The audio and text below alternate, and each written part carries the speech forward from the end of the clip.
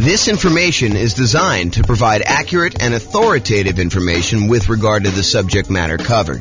It is offered with the understanding that the presenters are not engaged in rendering legal, accounting, or other professional services. If legal advice or other expert advice is required, the services of a competent professional should be sought. Welcome to the Thornton Real Estate Investing and Real Estate Financial Planning Podcast. Learn all about investing in real estate in Thornton, Colorado with a combination of real estate financial planning and modeling with numbers specific to Thornton, plus syndicated, more generalized recordings of live and pre-recorded real estate investing classes, not all of them specific to Thornton. Be sure to stay tuned after the podcast for a message from our sponsors. All right, let's get started. So buy and hold real estate investing. I am James Orr. So I did put a new slide here. A long time ago, we used to actually have a slide that I showed like the next 4 or 5 classes. But I sort of have a backlog because I haven't done classes live in a while, and there's been a list of things, and I just kind of keep adding to the end. So this is the tentative list of upcoming classes. So tonight we're primarily going to go through buy and hold. How many people were here for the real estate investing strategies class where we talked about all the different strategies in one class? No one else was here? I think you were. Yeah, so we only had one person here for that. So in that class, I gave you an overview of all the different strategies. And one of your handouts that you have, this one right here. Oh, this one actually. This one right here shows the list of all the different strategies that there are. And then we primarily, in the classes I teach, we primarily focus on buy and hold, nomad, and house hacking. Those are the 3 strategies we primarily cover. Then there's a list of additional ones that I'm going to teach classes on, but that's not the primary focus of the classes I typically teach. It's more to just be comprehensive so that people have an understanding of why we're focusing on the 3 and not this whole other list. And then there's a couple that I'm not going to cover at all. So tonight we're going to go and do a deep dive into the buy and hold strategy, but you'll notice there's a whole bunch of classes on a bunch of the other strategies listed on here. Those are going to be what I would say is similar format to tonight, except for deep dives into those specific strategies. So for example, tonight we're doing buy and hold. Next week, we're doing the nomad strategy, which if you guys have never heard of the nomad strategy, because I know we have a couple of new people, the nomad strategy is to buy a house as an owner occupant. You move into the property. It's a requirement of the lender.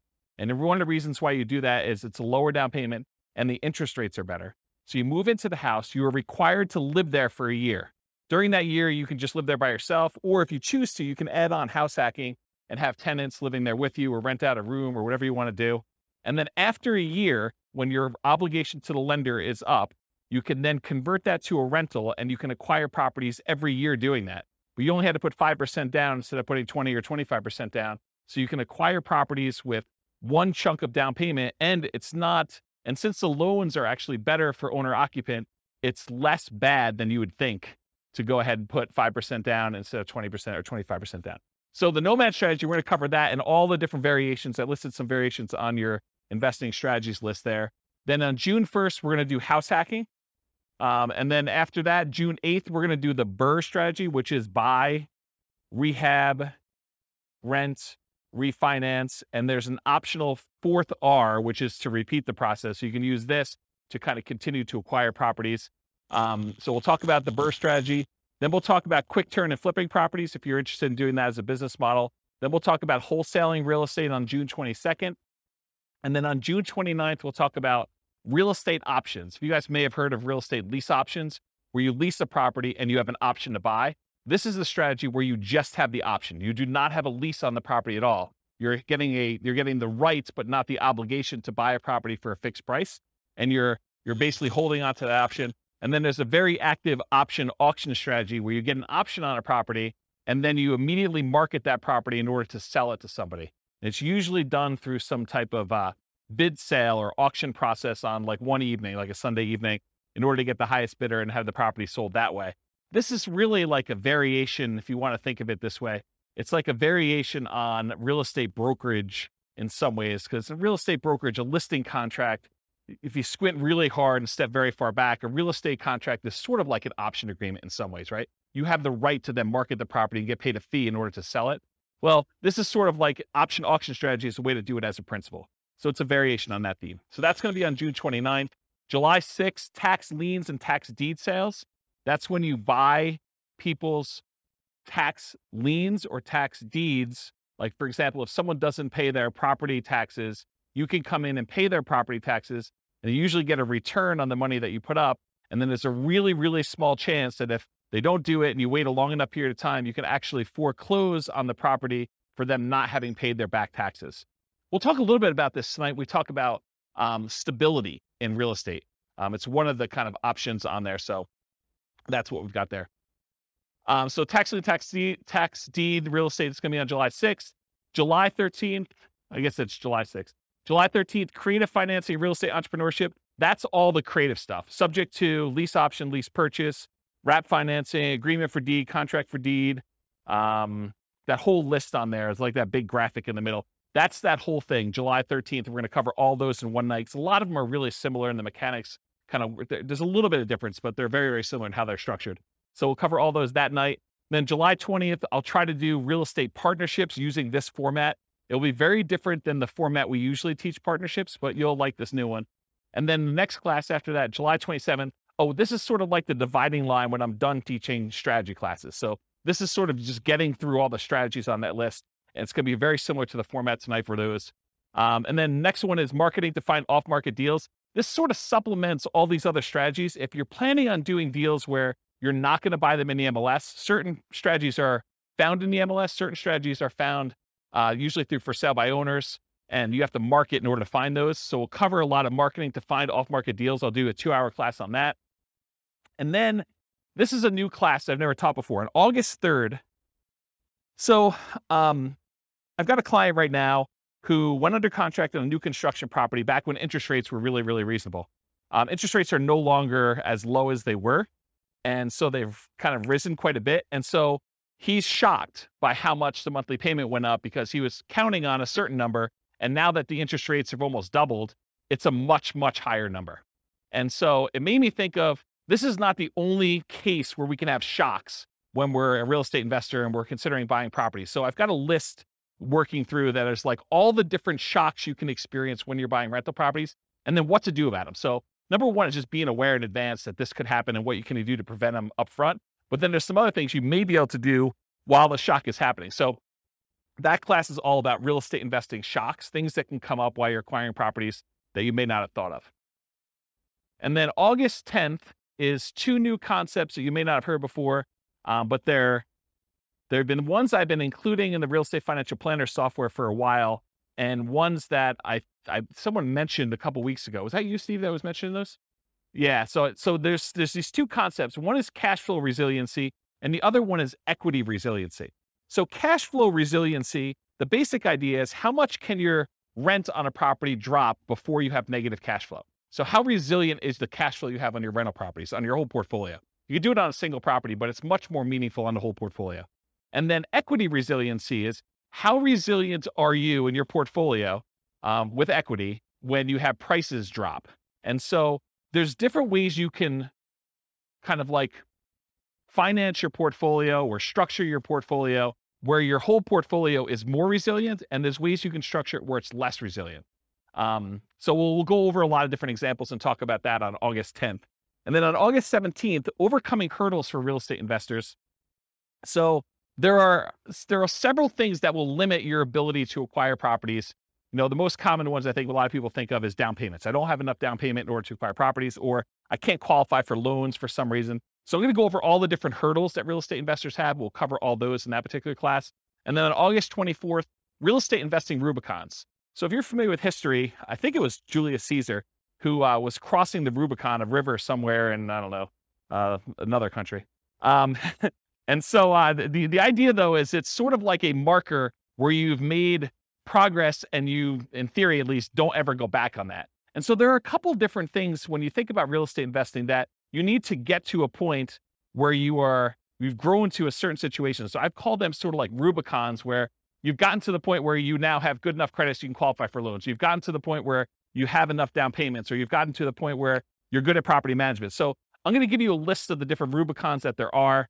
I'm trying to hire a graphic artist to do like a a big 11 by 17 sort of treasure chest looking map that has all the different Rubicons that you would list out. And then you can go ahead and mark off when you've crossed those to kind of visualize where you are in the process of achieving your goal for real estate investing. So that is the list of upcoming classes. Is that interesting to anybody? Okay, those look good. All right, good. Is there anything I'm missing on there that you guys are like, hey, how come you're not teaching a class on blank? Anyone? All right, good. Guess I got them all.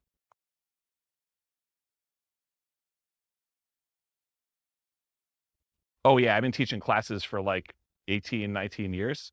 So yeah. You missed some classes. We did a market stats class last week. So you missed the whole class on market stats. I didn't record it. You missed a class on all the different real estate investing strategies. It was like a big overview class. Then before that, I did a class on, I think I did the deal analysis spreadsheet class where I walked you through what all the fields were and how those fields worked out. Did I do any other live ones? That was it, right? I think those are the live ones that I've done since I came back. And then I think earlier this year, I did one on real estate, financial independence, retire early budget spreadsheet, where you can actually calculate out your minimum target monthly income for retirement and your ideal target monthly income for retirement. So I have classes on that. And then I released a brand new spreadsheet for deal analysis, which you'll see part of it on there too. So, but yeah, there's a whole bunch of classes. I think we have close to 200 class recordings posted on the website. So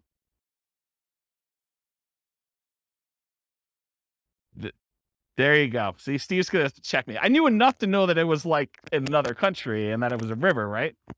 Was it Julius Caesar? There you go. See, I know just a little tiny bit about history to keep me dangerous. All right. All right, so buy and hold real estate investing. As I said, I'm James Orr. So real estate investing strategies. So you have the sheet with you, the handout. It says on the top, real estate investing strategies. That's basically this list. So the primary strategies that we kind of focus on are buy and hold, including short-term rentals, vacation rentals, the nomad strategy with all the different variations, nomad by proxy, nomad with house hacking, nomad to short-term rental, vacation rental, lease option nomad, and then the ultimate real estate agent retirement plan, which it's supposed to say agent in there. I need to update that slide. And then house hacking. So these are the ones we primarily teach classes on. This is where the overwhelming majority of the classes will ultimately be. There's going to be some kind of like one-offs, but that's where we are. Then there's a whole set of special section here, the secondary strategies, all the creative financing stuff, quick turning and flipping properties, BRRRR and BRRRR, wholesaling, options and auction strategy, tax liens, tax deeds, partnerships and syndications, and then we'll cover deal maker, syndicator, money partner, and loan partner. When I did the other class list, did I have wholesaling on there? I did, right? Okay, awesome. I just must have skipped it or something. But yeah, we're covering that. And then the strategies I'm not really going to talk about are real estate investment trusts, because you basically buy those as like through a real estate broker, not a real estate broker, a stockbroker. And it's more of a security than it is really a real estate investing strategy. I sort of put it on there to be a completionist and kind of be all inclusive, but really that's not something I'm going to cover. And then I'm not going to go into separate detail about probate, short sales, foreclosures, and pre-foreclosures, because you'll get those when we cover the other strategies, and they're not really their own strategy per se. So we'll cover those, but we're not going to have separate classes on them. Any questions on this? Is it hot in here already? It is? Let's open the door if you don't mind. Just grab it and like do the thing, the foot thing, please. Thank you. All right, cool. So exceptions. So one of the things I'm going to go over tonight is this worksheet right here. And this worksheet is what I call the real estate investing strategy profile. If you think about it, when you're kind of determining, hey, I want to do this particular strategy or this particular strategy, we want to think about all the different characteristics of that particular strategy. And so what I tried to do is I thought about all the different dimensions you could measure or think about or consider a different strategy with. And I listed them all out with the most common kind of characteristics that you can have. And so you're going to go through this tonight with your pen, and we're going to do this for the buy and hold real estate investing. And then you're going to be able to do that. Now, when we go through this, I'm going to tell you how I think about buy and hold real estate investing, but you're going to say to me, James, what about this? What about when you do buy and hold, but you do it this way? Yes, there are probably more obscure examples where you can kind of structure these and there's kind of like slight different variations and stuff like that. But I'm trying to focus in on the majority of the use cases. And you could have exceptions to this thing. You could come up to me later and say, James, what about if you do it this way? Yeah, you could definitely put it on there. But I'm going to try to be most mainstream and kind of the most correct that I think of. And if you want to debate this with me, this is absolutely brand new.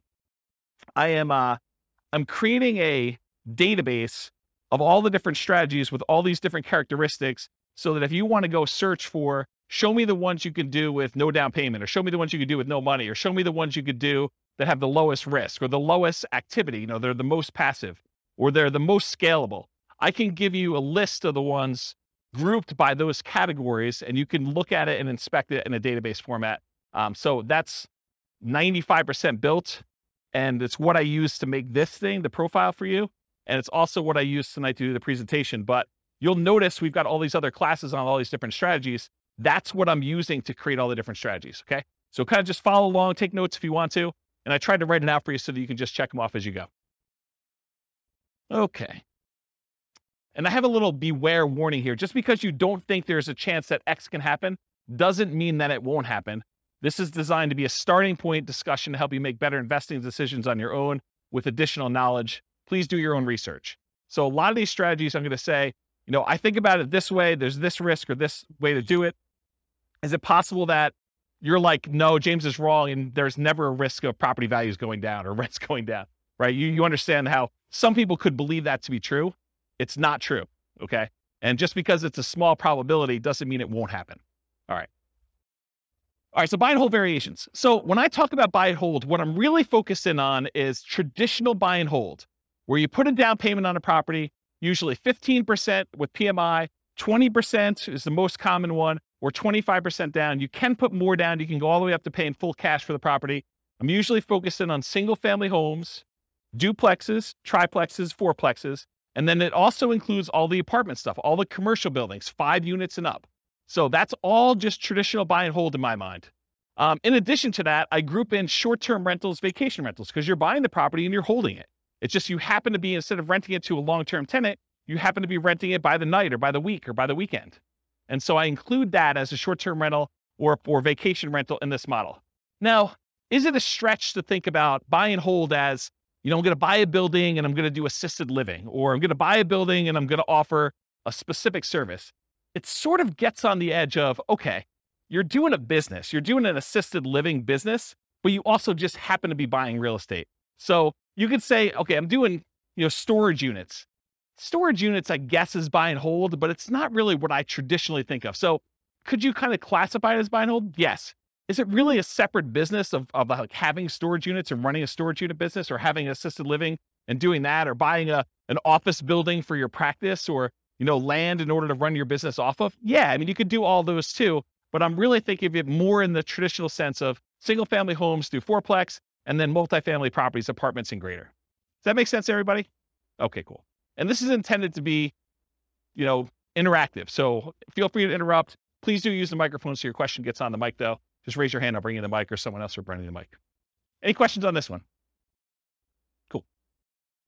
All right. So one of the ways I kind of classify different strategies is this a real estate investing strategy, or is this a real estate entrepreneurship strategy? And the way I kind of classify those is, with a real estate investing strategy, you're primarily taking money, deploying it, putting it into an investment, investing in something with the expectation of getting a return on your money. That's real estate investing to me. There's another way to look at this where you're out there doing work, you're doing labor. Maybe you have some money in the deal, but you're primarily working a job in order to create money, to create value in some way. That's more like house flipping, where, yeah, you have a little bit of money invested in the deal, but you're really not looking to get a return on that money. You're really looking, I'm going to go put labor in and do that. So is buy and hold real estate investing more real estate investing, where you're putting in money and you're expecting to get a return? Or is it more like entrepreneurship, where you're actually going out there and doing work and trying to make money from the work? What do you think? The first option, real estate investing, right? So with real estate entrepreneurship, real estate investing, are you primarily investing money with the hope of getting a return on that money, or time, in many cases some money, to get a return on your time? For buy and hold, most folks are typically investing money with the hope of getting a return on that money. Short-term rentals sort of takes one step more toward entrepreneurship, because in most cases with short-term rentals, you're doing more labor than you are with putting a tenant in a property and leaving them for a year or more. Does that make sense, everybody? But it's still primarily real estate investing. You're deploying money and you're expecting to get a return on that money. Okay. So that's on your list. So you can start on your list. Just kind of check it off. All right, so money required. So typically when we do buy and hold real estate investing, we're going to go in and we're going to get traditional financing from a bank. You're going to go select a property. You're going to want to acquire that property. And so you're going to go to a lender and you're going to get, in most cases, traditional financing, conventional financing. There are 15% down, 20% down, 25% down, and more type loans for these properties. You can buy them with cash, or you can put a down payment and actually get financing on them. So on this other sheet here, where we do loan type mortgage insurance comparisons, there's a whole bunch of different loans. And I tried to highlight the ones we were primarily talking about today, where the interest rates are. So you can see a little grayed out area on there. And that basically shows you the different financing options and what the rates were as of yesterday. Now, this is not like a rate quote for you. So please don't tell me you're going to go to your lender and say, James told me I could get 6.5% on this loan, so I want 6.5%. It is not a guaranteed rate. I'm not offering you financing. This is sort of like a snapshot in time. I called up the lender that I like to personally use, and I asked him what the rates were yesterday, and we walked through this worksheet. Just out of curiosity too, would you guys prefer that I make this a editable Excel worksheet version for you so that you could actually use it to kind of do your own comparisons? Would that be helpful to anybody? Or do you just like it when I give it to you in class? Anyone want me to create one that you could fill in? No one. Well, glad I didn't do that work then. That's awesome. Okay. So on that worksheet though, it shows you the different types of down payments you need and what the interest rates were on those particular loans, and in some cases what the points were in order to get those particular rates. So typically when we're doing buy and hold, 15 to 25% down, you also need reserves. It would, and I know I'm sensitive every time I do this, but you would be stupid to invest in real estate without reserves. Okay? And I know that sounds harsh, but it's supposed to be harsh because you would be stupid in order to invest in real estate without reserves. You need to have reserves in order to invest in real estate. Things happen that you're not going to expect. You need to have reserves. Okay? So even if you find a no down payment deal, is that nothing, no money required deal? No. In the overwhelming majority of cases, it's not. There are very few strategies that are no down payment and no other money required. Even if you find a nothing down deal, even if you got a VA loan or USDA loan, or you manage to find a property that you could buy subject to where the seller's like, hey, just take over the debt of my property. That is still not a strategy that you can do with $0. Does everyone understand that, right? You need to have reserves in all those cases. It's a really good question. I need to do a 2-hour class. Question was, how much in reserves? The really, really short answer is probably 6 months in something like a savings account. Okay? All right. So typically you need 15 to 25% down and reserves. You might also see, although much less frequently, in my opinion, bringing in a money partner where maybe your dad says to you, hey, I will make you a loan for the 20% down and you can go ahead and buy this property. So bring in a money partner, or the other extreme is just buy it all cash. I think for a lot of folks, they would prefer to leverage their money and get a loan for it. Although I definitely know investors that are buying properties all cash. Okay, so this applies to both buy and hold, like traditional buy and hold, and short-term vacation rentals. In addition, there is a kind of subset to this that when you're doing a vacation home short-term rental, there is an owner-occupant second home or vacation home loan that you can get with 10% down. So that would be the exception. You could actually go buy a property where it's a vacation home to you and you're going to rent it out, 11 and a half months of the year other than what you're going to stay in there, and you can get that with 10% down. Okay? Any questions on money required? This is on your worksheet. Feel free to take notes. I see you that are not taking notes. What are you thinking? Do you have perfect memories? You can remember all this stuff? All right, cool. So credit required. So it's most common is to qualify for traditional investor financing, non-owner occupant financing. The typical credit score needed in order to do these types of loans is 700. There are some exceptions if you have very low debt to income. So there's a possibility that you may be able to do a little bit better than 700, but most of the time it's going to be 700.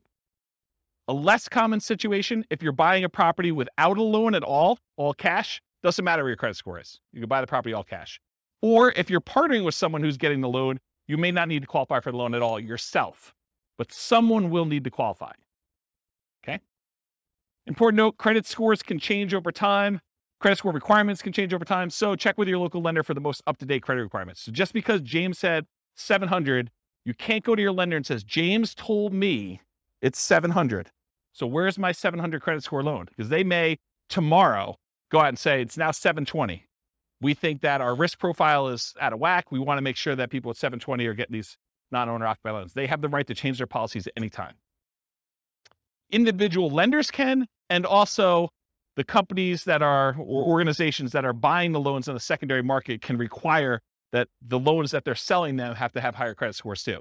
So it can work as either an overlay, that's if the individual lender just adds that as an additional requirement that they're requiring, or it could be from the quasi-government organizations that are buying the loans in the secondary market or the investors that are buying the loans.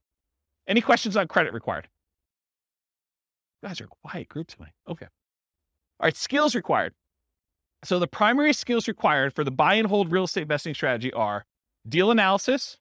You need to be able to analyze deals to determine what kind of deals they are, whether they cash flow, whether they make sense to buy, how 2 different properties compare, or how 10 different properties compare that you're considering. Actually finding the cash flowing deals, searching them out in the MLS, going to look at them, evaluating them. Acquisition financing, being able to get the loans that you need, those 15% down, 20% down, 25% down loans, and then property management skills. And by property management skills, I mean one of 2 different things. Either you need to be really good at managing properties yourself, or you need to be able to hire a property manager and manage your property manager when they do it. So one of those 2.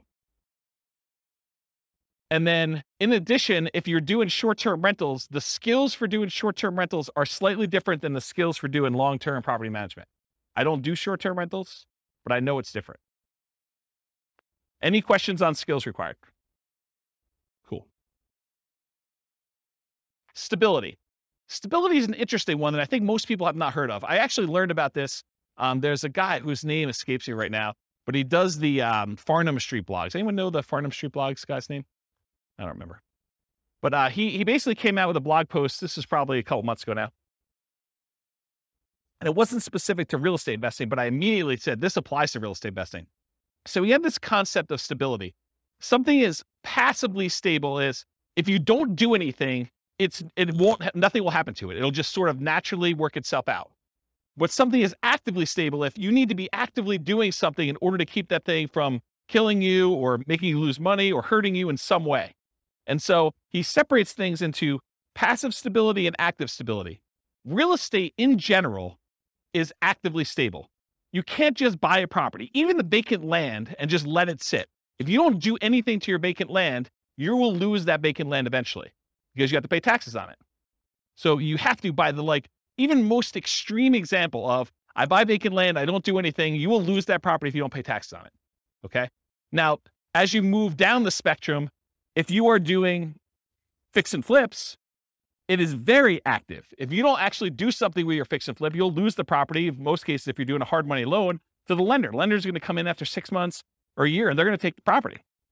So it's very active in that way. But even buy and hold, I would say, is an active stability.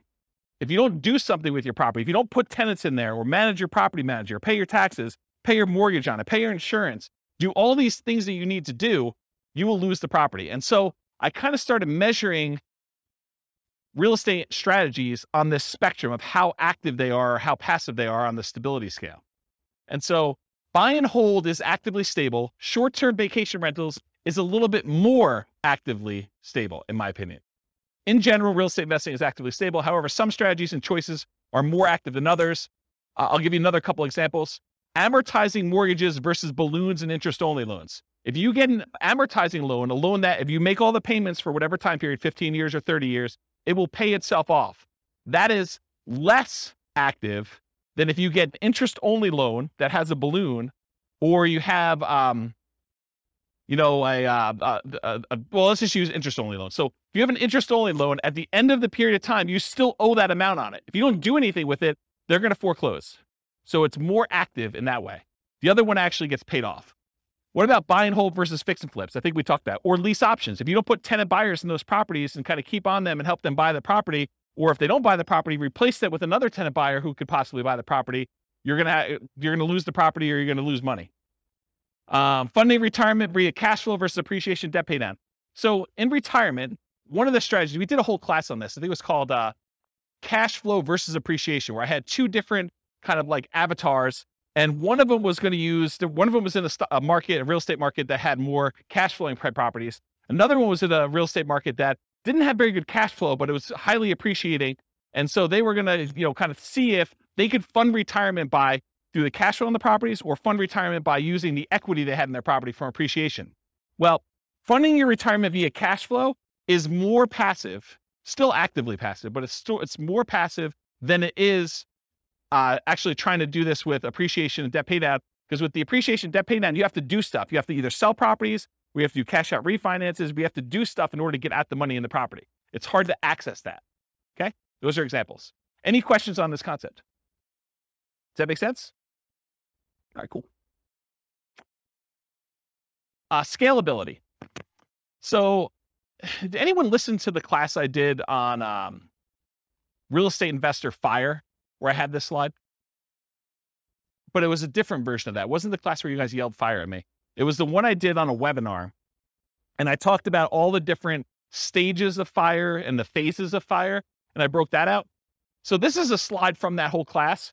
I'll try to cover it very quickly. But the idea is that there are certain strategies that will get you to certain dollar amounts. So if you think about real estate investing is remarkably good at getting you to about this is one of those things where there's lots of exceptions and people could argue with me, but about that decamillionaire level. Okay. Really easy to get you to $1 million net worth, relatively easy to get you to this decamillionaire kind of thing. But if you want to become a 100 millionaire or greater, real estate becomes a lot harder to get you there.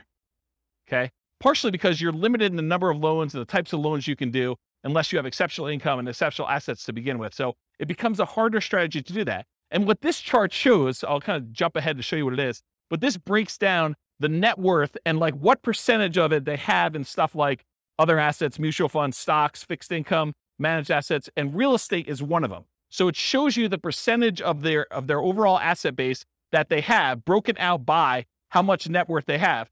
And so when you have a 10K net worth, not a lot of people have much real estate at all, because 10K is pretty low. But for the 100K net worth, they have a pretty decent sized real estate equity. And then up to this 1 million thing, real estate becomes a relatively significant percentage of that, of their net worth. And then getting up to this 10 million, real estate becomes a pretty significant thing. But then you'll notice over time, real estate actually declines. The amount of real estate that you have as a percentage of your net worth actually goes down. And so when you think about scalability, certain strategies are much more likely to get you to the point where you are scalable. So for example, let's think about this as an example. Is it easier to get to a $1 billion net worth running a flipping business where you're trying to buy properties, flip them, and make money? Are you going to become a billionaire doing that? What do you think? Probably not. Do you think let's even use 10 million. Are you going to get to a $10 million net worth flipping properties and making $25,000, $30,000 a flip? It's going to be hard to get there. Would it be easier to get there if you were buying rental properties, buying $400,000, $500,000 rental properties and acquiring a bunch of those and letting them pay off over time, letting the whole asset base appreciate, letting your loans get paid down if you have loans, getting cash flow on those properties and reinvesting it and acquiring more rentals? Are you more likely to get to a $1 million or $10 million net worth doing that than just doing jobs where you're flipping properties and making $25,000 or $30,000 a pop? Can you see how certain strategies are more scalable than others to get to certain levels? Does that make sense? Okay. So in my opinion, the buy and hold real estate investing strategy tends to be one of the better scaling real estate investing strategies that there are. Of all the different ones we're going to cover, especially the ones that are much more active, where they're more entrepreneurial, buying properties and using it as a wealth building tool is a relatively good one. But even that has limitations. It's really, if you're doing buy and hold, you're much less likely to get there, to get to like this 100 million or billionaire type status if you're doing that. So it's scalable to a point. Really, really good at getting 1 million to 10 million, in my opinion. Okay. Any questions on this? There's another like 10 minutes on this particular chart in that other class, which maybe I'll put a note in the show notes or something for the recording. Okay, risk exposure. So another way we want to measure real estate investing strategies is think about how risky they are.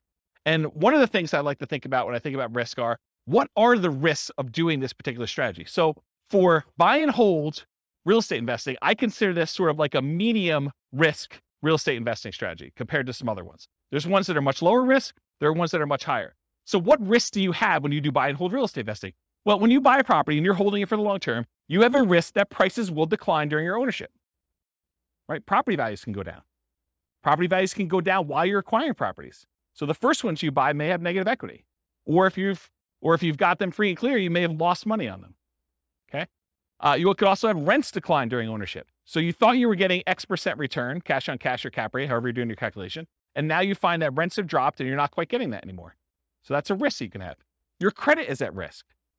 If you actually go buy properties using financing and something goes wrong with the property where you have to jettison, or something goes wrong with you and you can no longer, continue to make payments on the property and you lose the properties to foreclosure or short sale or something like that, your credit is at risk for doing this strategy. That is not true with every other strategy. So it's a buy and hold strategy risk. You also have all the typical tenant property management risks.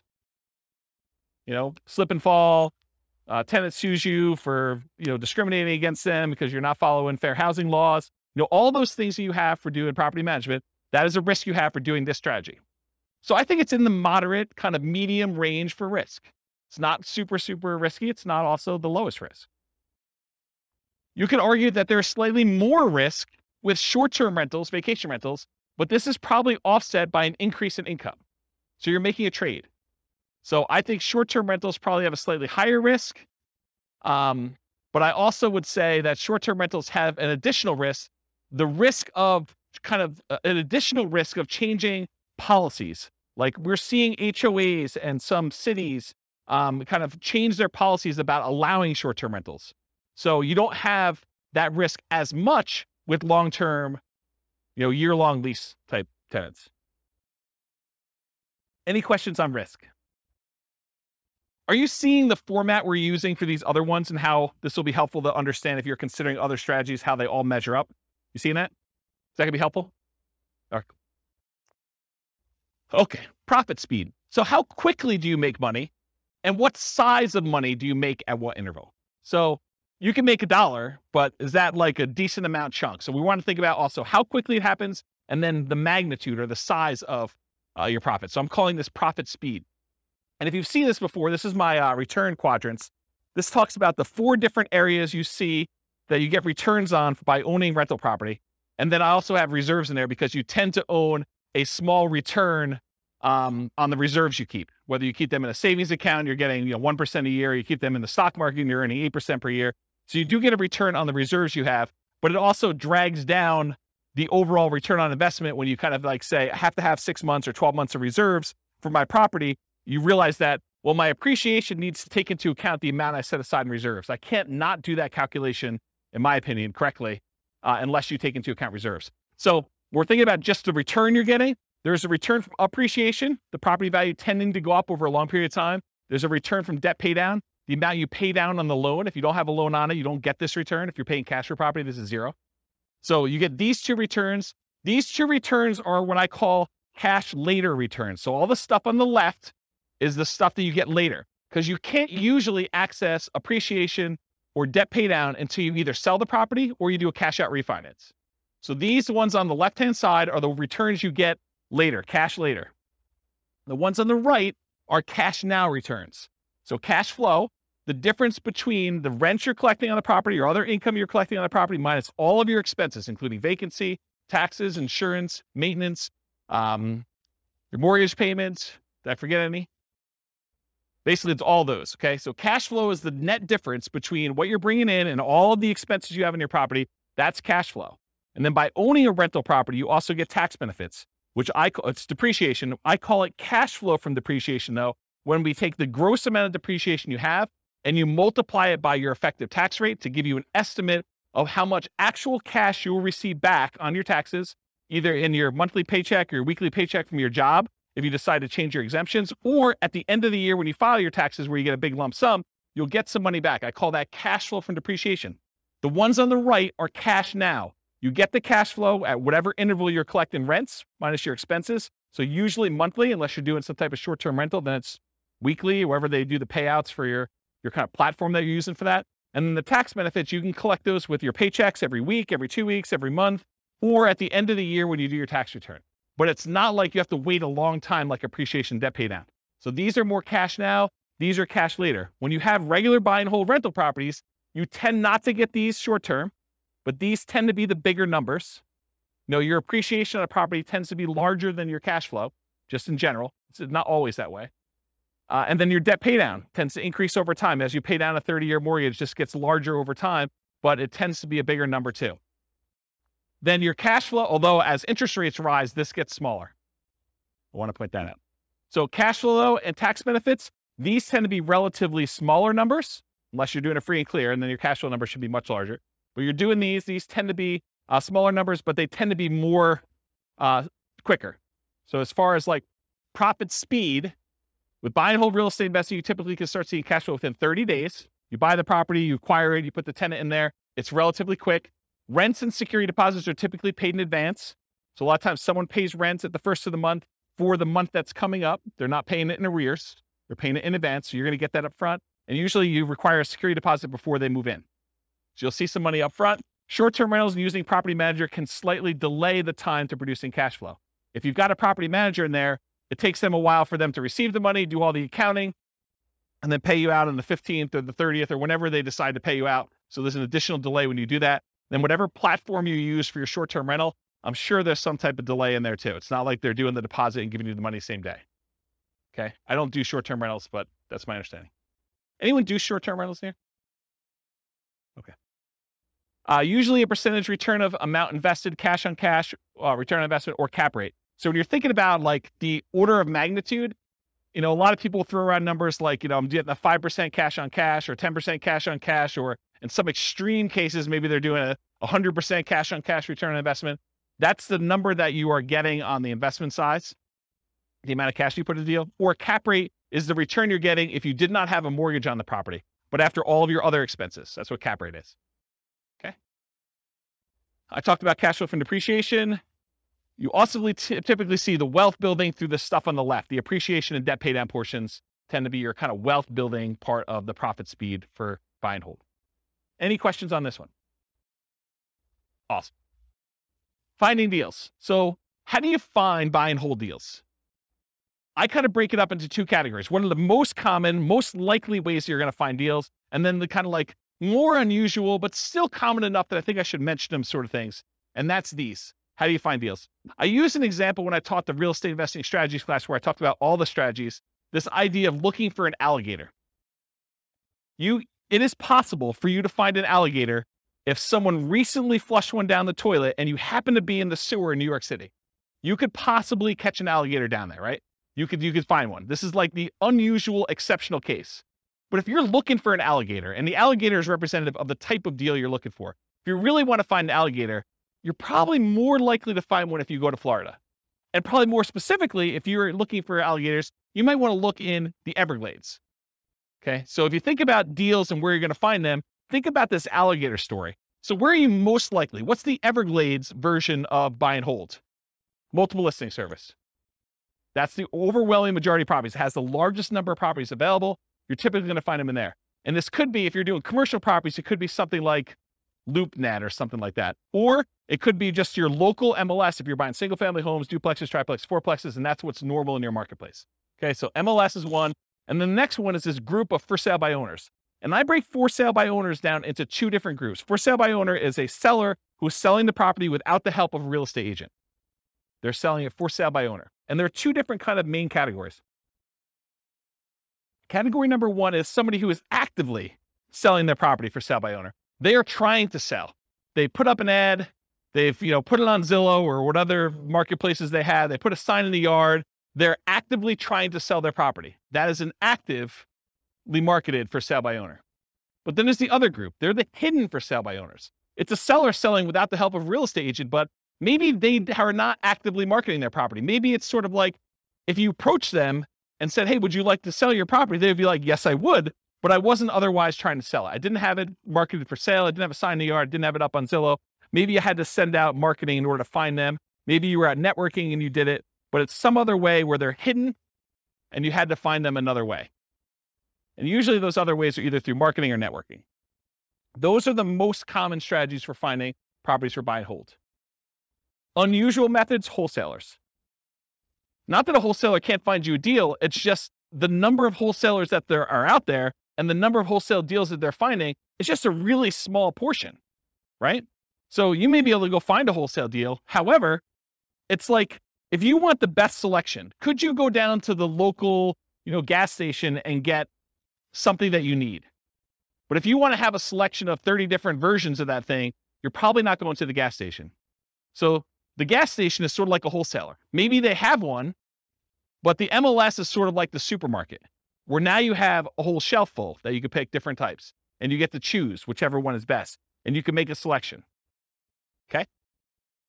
So unusual methods, wholesalers. Any questions on finding? Did you use microphone? Here. Are you talking about Redfin, Zillow? Do they come under MLS? So Redfin or Zillow could actually include both of these. So it could be that the real estate agents' properties are listed from the MLS on Redfin or Zillow, but also the for sale by owners can also list their properties as a for sale by owner on Redfin or Zillow. So it could be both. So that's sort of like an aggregator for where you're doing it. But ultimately, the source is either the MLS, all the agent stuff, or for sale by owner, actively marketed in that case. Right? Okay, cool. Any other questions? Yeah, hey, John.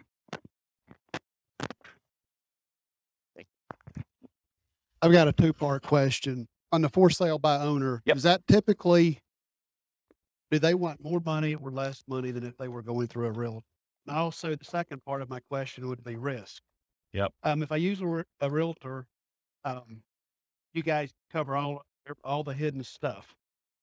If I'm dealing directly with a homeowner, seems a little more risky. Yeah. So really, really good questions. Just put it down for a second. So awesome questions. So the first thing about price, it's all over the place. I would say that the for sale by owners I've seen, some of them are priced high because they want to get all the money, right? They're going to price it with whatever a realtor would have gotten, maybe even a little bit more, because they think that their property is better than all the other ones that sold.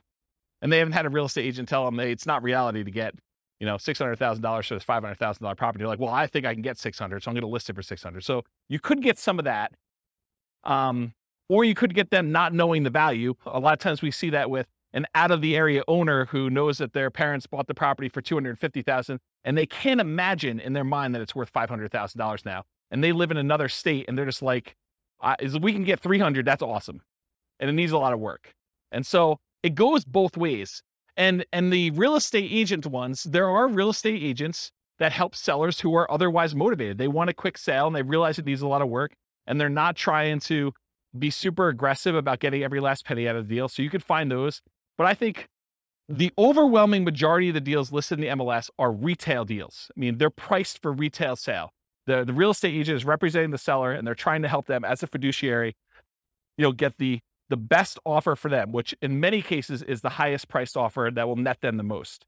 And so I think that is true. But there's that 5%, 10% of those that are also good values. And sometimes a full price deal, especially for buy and hold, is still a great deal. Like you can go buy a property, pay full retail price for it, and it gets you the cash flow economics, the cash flow returns that you want on it. Because they're thinking price and you're thinking income, right? And not every property is considered that way. And you're right, I think about the risks too. I think real estate agent can mitigate your risk in a couple ways. Number one, through knowledge about like how to do stuff correctly and all that other stuff. But then there's also an additional insurance layer in there too, because most real estate agents in most states that I'm aware of, at least in Colorado, I know this is true, they're required to have errors and omissions insurance to kind of protect you in case they do something stupid and screw up, right? So I think that there's an additional layer in there. Does that mean that you shouldn't do a for sale by owner deal? No, I think that there's a reasonable amount of risk that you think. There's nothing without risk, right? Like we go out, we drive through town, I mean, you could be doing everything you're supposed to do. You're completely sober. You're driving on the right side of the road. You're doing the speed limit, and person next to you is snorting a line of cocaine, and they just had a 6-pack, and they're driving all over the line. They're spanking the kids and having a cheeseburger all at the same time. You did everything right, but it's still risky for you, right? There's nothing that's without risk. Is that a reasonable risk? I mean, the chance of it happening to you is really low, but there's risk in everything, including buying for sale by owner, including buying some from the MLS. I think there's a small amount of risk in there, especially in markets where, we're coming off like a year of what I would consider to be extreme seller market, where the sellers are in the driving seat. They're setting, these demands where you've got 20 offers coming in and people are waiving inspection, they're waiving appraisal. I mean, you're voluntarily taking on additional risk just buying in that particular type of market. So I don't know. I don't think it's universally that if I had to like handicap it, I would say there's probably a little bit more risk with for sale by owner, but it's not like a ridiculously large amount, in my opinion. And as far as finding deals, I think you can find them in both spots. And I think you can find overpriced properties in both spots. I think you have sellers who are, they're in the driver's seat and they're demanding that their real estate agent listed for way above what it's even worth and what the real estate agent is recommending. You see that on the inside the MLS with properties that are just languishing and sitting there, right? And then you also see stuff in the for sale by owner market where people are really, really high or really, really low. There's jokes when I teach like the off-market deal finding class where sellers are saying, my property is worth $50,000 or $100,000 more than it's really worth, because that's their dream price, and they're not basing it on reality. So I hope I answered your question, but yeah.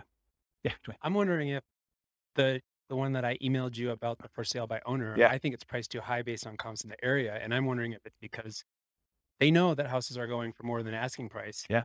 But if they had someone listing it for them, because agents don't generally increase it that much because they know they're going to get the higher price, right? Is there something to that? There's one strategy as a real estate agent when you're listing a property for sale. One of the ways to do this, and there's lots of different opinions on this, but one of the strategies a lot of real estate agents would recommend is, hey, listen, let's not list it for this much higher price. Let's list it based on what we think it would actually appraise for.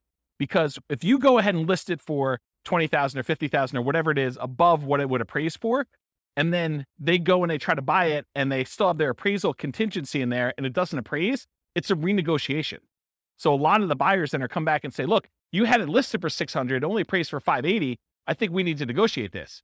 What you're trying to get a buyer to do is you're trying to get enough buyers, at least this is one of the strategies, but as a real estate agent, you're trying to get enough of the buyers to come in at $580, which would be supported by the actual other comps for appraisals, get it to appraise for $580, but get enough buyers saying this is a deal. It's listed for like what it would appraise for, which might seem a little bit low in the crazy market. Get multiple people offering and maybe get them to say, listen, as long as it appraises for $580, I will then make up the difference to $600. And you want to get that offer because I think that's a stronger offer for the seller because they can get them to then make up that difference. So you're not renegotiating. So there's some strategy to that. Who knows where the market will be in 6 months, and that may not come up again, but that's historically how we've looked at that. Does that help you? Okay. Where's my clicker? Anyone know where my clicker went? Oh, here it is. Yeah, I was getting some water when John was asking this question. All right, cool. No questions on finding deals. We're good?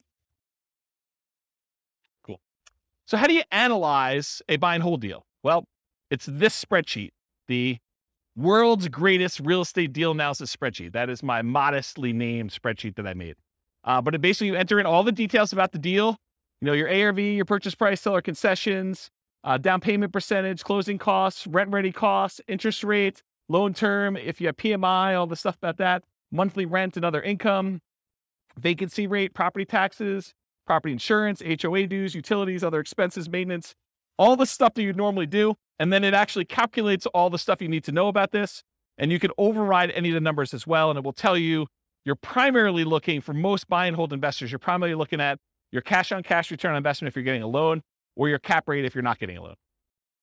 Okay.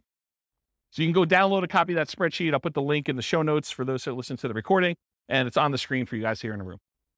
Any questions? Everyone have the spreadsheet? Anyone not have the spreadsheet yet? Okay, you guys should have it.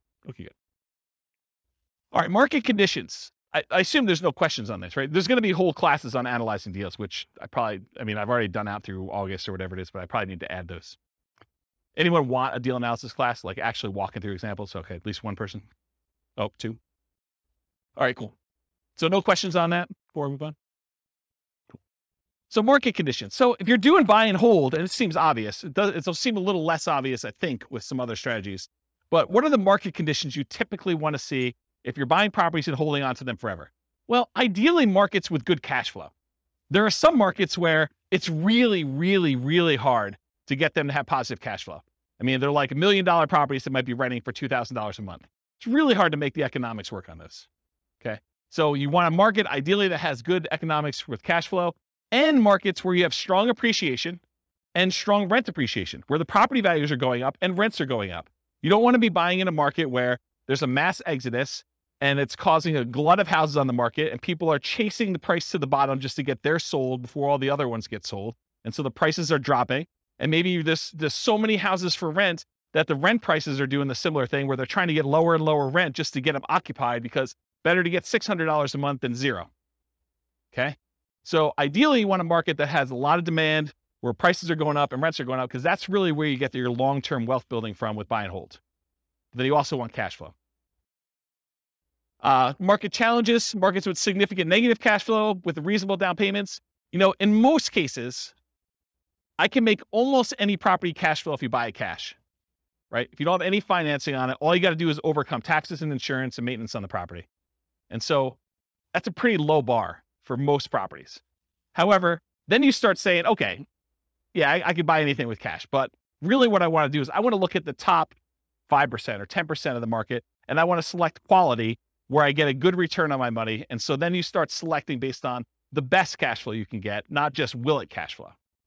And that's one of the problems. We'll probably talk about it when we do, some of these other like creative financing or times when you buy from a wholesaler. The problem with buying from wholesalers and for buying creatively where you're doing marketing and you're getting sellers to contact you is selection. It may not be a property that you would otherwise want to select. Where if you go into the MLS, you get your choice of everything. You may decide, hey, everything is not what I want, and I want to hold off and wait till something else better comes along. But at least you get a wide range of things to analyze and select and decide if that's something I'm going to buy or not. There's a lot of times with like putting out marketing and getting sellers calling you or deals coming into you, it's like you don't control which sellers call you. You can control it by selecting where you advertise to a certain degree, but you may still get a property that you don't want. And so you still have to say no and select the ones that you do want. Okay. And then lastly, markets with no or negative appreciation. There are markets where, you'll go see a post on a very popular real estate investing forum or something. And you'll be like, hey, look, this deal is, this, you go look at a post from 10 years ago and they're talking about, $100,000 property in a certain city. And then you fast forward, you find another post from, 10 years later, and it's like the same $100,000 properties are selling in that same city. So you've had essentially zero appreciation over that decade. So you got to watch out for that. You want to be investing in markets that have appreciation for long-term wealth building. You can just cash flow them, but I think that you want the benefit. If you're going to go after a market, if you have any market to choose from, why not choose one that both has cash flow and you're going to get some wealth building through appreciation and debt pay down. And rent appreciation. Okay. So no questions on this? Everyone got it? Cool. Accessibility or availability. So in many markets, there are plentiful deals you could select from the MLS. So then it becomes a matter of saying, okay, there's 100 that would work. Now let me find the top 10 of those 100 or the top 5 of those 100 to really dig down and decide what I'm going to do. In other markets, it might be challenging to find any positive cash flowing properties except with significant down payments. I think we've been seeing, in our local market here, we've been seeing a move toward this. There was a time in our marketplace where you could find a good quality product, good quality property that with 20% down would have positive cash flow. It's much, much harder to do that now because prices have gone up a lot in the last 5 years. Interest rates in the last 6 months have gone crazy, like doubled, 3% to 6%. Rents have gone up, but not quite as much as property prices and interest rates. So it's getting harder and harder to find a property that would positive cash flow with just 20% down in our marketplace. Okay. And I think you'll find that in other markets too, especially with the same characteristics. I mean, we see massive price appreciation, not just in Northern Colorado, but overall in the nation. And interest rates are up all over the place. Yeah, Dwayne. How far behind do taxes usually follow that when they do assessments? Is that something that... That's a great question, because you're right. I mean, if property values have gone up and they're doing the reassessment every 2 years, which I think is very, very common, at least around here, that's the norm, right? Every 2 years, we see a reassessment. So they're going to use the new property value, and they've got their kind of like tax, whatever they call it, mills, or how they calculate taxes. They're going to use those times whatever their new assessed value is, and your property taxes are going to go up. So it's just sort of like 2-year stair step going up with that. Yeah. So it's definitely going to impact that, which is another reason why you probably shouldn't use just the last year's property taxes as your estimate, unless you're prepared for that shock. That's another shock for that class, right? Buying a property using the old tax assessment only to find out that 6 months from now, there's going to be a new tax assessment. It's going to change. Same thing we see with new construction properties, right? I mean, you've seen this where, sometimes we get really lucky where you buy a property and you're still paying taxes on vacant land. And it takes 3 months, 6 months, a year, whatever it takes for the county to come around and say, okay, now we're reassessing your property. It's no longer vacant land. It's got this $500,000 property on there. And now property taxes aren't $47 for the year. They're $4,700 for the year. Okay. So that's a big difference. Interest rates may be a significant factors, whether properties will cash flow or not. And the other thing about accessibility, availability, is verify that you can use your property as a short-term or vacation rental before buying it. You don't want to assume that you can. You want to check with the city. You want to check with the county. You want to check with the HOA at a minimum. And there may be additional municipalities that are limiting you. Those are the 3 that come to mind. Any questions on that? Cool. Using retirement accounts. There are some real estate investing strategies that you can use your retirement accounts to invest with. Buy and hold real estate investing is one of them. You can use your retirement account, your self-directed retirement account, to buy real estate with for buy and hold. A lot of times it requires special financing. So most of the time it's going to be a portfolio loan, and the portfolio lender is going to require a much larger down payment, usually about 35%. There are some ways to structure where you're getting the loan and someone else is partnering with you. Go see the partnerships class where we talk about that. But you could structure an LLC with some portfolio lenders who obviously don't see this as a kind of like good way to do it. But you can come in and be the loan partner on a deal for an LLC and only put 20% down in order to get some of those products. But if you're buying it just with your self-directed IRA, self-directed 401k, in most of those cases, because it can't be a recourse loan, they're going to require 35% down. The interest rate is going to be a little bit higher. And they're usually ARMs. Sometimes they'll do a 15-year fixed rate mortgage, but that's also going to hurt your cash flow because it's the 15-year amortization schedule makes your cash flow, it makes your monthly payment higher, which means your cash flow is going to be worse. So just realize that might not be ideal. And then the other thing to think about too is if you're trying to do financial independence, retire early, below when you can technically start taking money out of your retirement accounts, realize that if you're doing investing inside these accounts, it's not like you can access that money. You can't like collect the cash flow from the property that you have owned by your self-directed IRA or self-directed 401k. You have to leave that money in there until you can legally withdraw it, unless you want to pay the taxes and the penalties to get it out. Okay. So realize that if you're looking to do this for retiring at 45 or whatever you're trying to do, that's potentially problematic. And you'll need to come up with a bridge solution of some sort to do that. And there is a class, I really need to add this to the schedule. I talked about this in that same Fire for Real Estate Investors class. I talked about this idea of, I used to call it coasting into retirement, but I don't want to confuse it with Coast Fire, which is something completely different. So I think I renamed it chillaxing into retirement.